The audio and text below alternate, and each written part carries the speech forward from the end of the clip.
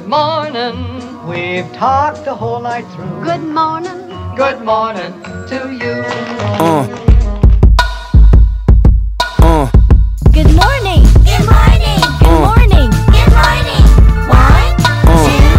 1, 2, 3. Good morning. Good morning. Good morning.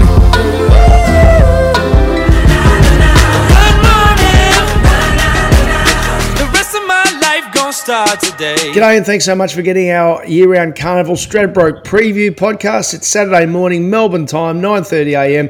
And Vince Accardi, let's do our quick update. How are you expecting the track to play? Perfect conditions, they're saying. Light winds, no rain. No one's going to complain with that. We're going to have a good surface. It's all going to get back down to like we touched on yesterday. Positioning, running, and how far off the fence you are, and making sure you're not too far off them. Lovely. All right. Well, we've obviously done the deep dive into the 4 races, but let's do any updates. But also look if there's any opportunities in the first 5 races on the day. I'm looking at your race speed profiles, and if you're listening to this, thoroughly recommend you have the race speed profiles open for you. And Vince, pretty much, the 2-year-olds kick us off, and it doesn't look like he'll be playing. It's roulette, isn't it? Yeah. Trying to work out exactly what we should be considering. It's very, very open. Second race, you're high confidence, but there's a small field. So 7 runners means place 1, 2. The leader will be Big Boy Roy, and you're thinking Kerwins Lane can make a real race of it chasing him down. I really do, Ralphie. This horse is in very, very good form, Kerwins Lane.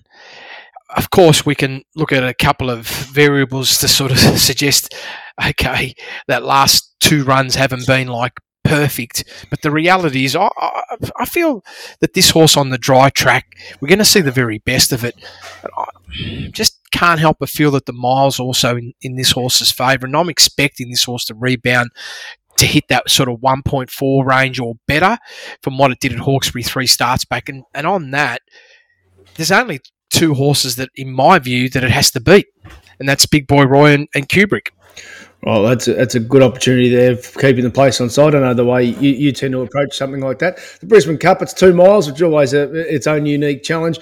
I've got to say, I looked at the market here, Vince, and of the 3 favourites, Through Irish Eyes is very understandable, but you got Irish Sequel from a quick backup from a very heavy track slow performance, and Sweet Thomas, rising 11-year-old, he has to be some chance of flatness, just missing Chasing Splendiferous. How are you thinking here?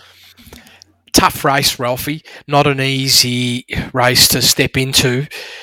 A few things you got to deal with. Firstly, what's the race pace going to be? That's probably the number one thing that I've got sort of hot on my mind. And then you've also got the challenge about how well are they going to handle the 3,200 metres. And that opens up the opportunity. I found it difficult to separate Splendiferous, King of Lear Grants, and Through the Irish Eyes, and maybe to a lesser extent Sweet Thomas, but I just wanted to make sure that horse was in for anybody that's looking at doing sort of multis or first 4s, trifectas type strategy. 4th race in the program here, we've got basically the top 4 runners in saddlecloth order. They're all carrying the same weight, but bar the filly, their telephone booth. But the top 4 runners in saddlecloth order at the moment, as we speak, they're all $4.50 or under, and really you're struggling to separate them. Another tough race for me, Ralphie. When I say tough, I do have an expectation that one of the horses that we have in the MA should get the victory because it is compressed.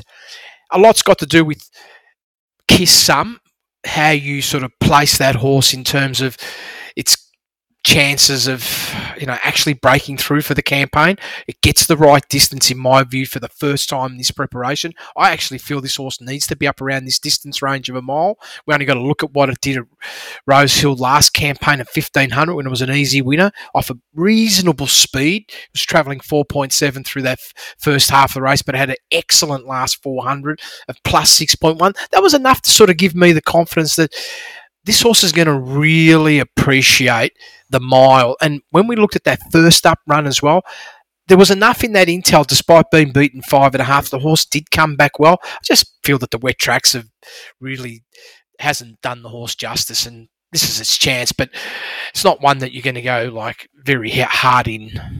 Race 5 in the program, 10 runners. Chris Waller's got 4 of them. Your most advantage are all those 4, but Bondo, you've got as most advantage here. It's terrific each way price, and seemingly the market's looking at the fact that its last start was unplaced, but unplaced in a very strong race.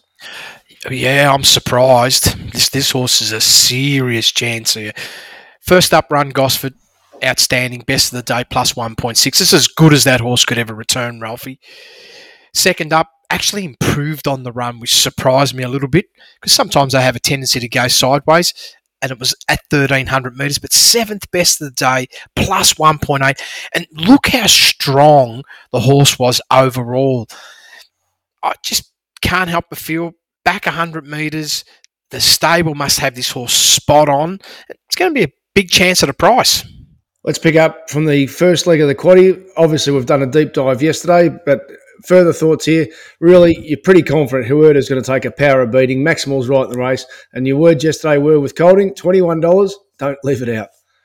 Yeah, I still feel that way, that the more I think about it, it's going to end up being potentially a race between Huerta and Colding. Lovely. So if you're taking a quaddie, there's a pretty obvious one there. The only other horse that perhaps we didn't mention that you've now got in your most advantage, and this also is at a super price, Kukaracha. Yeah, distance profiles is beautiful for this particular horse. I actually feel that the campaign, despite not breaking benchmark, have all been positive, and this is a runner that needs to get up to this distance range.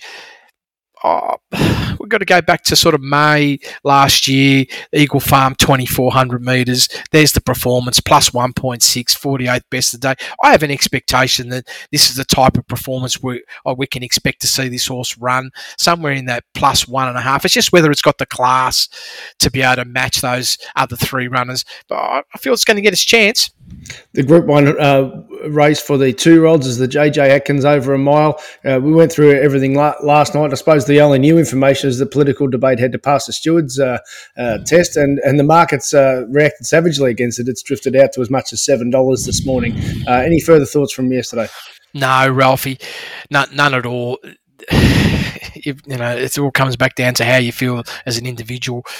The reality is we can make a case for both of them. Obviously, it's never positive when there's a little bit of a grey area on one of the runners, but ultimately, if they get a start, they still need to be given some sort of consideration, particularly in this type of field where it's pretty soft competition.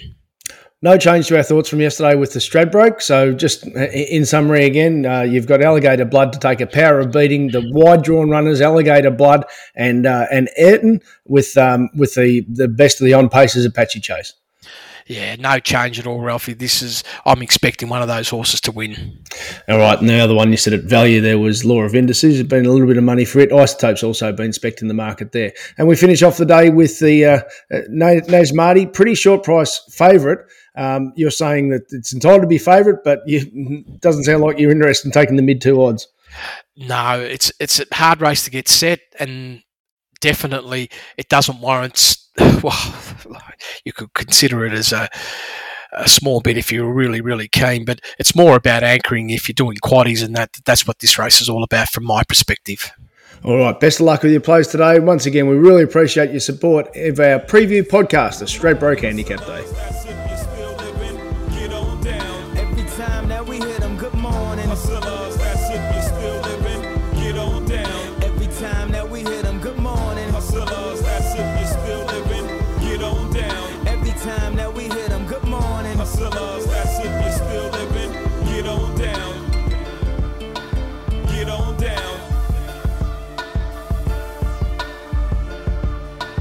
Get on down.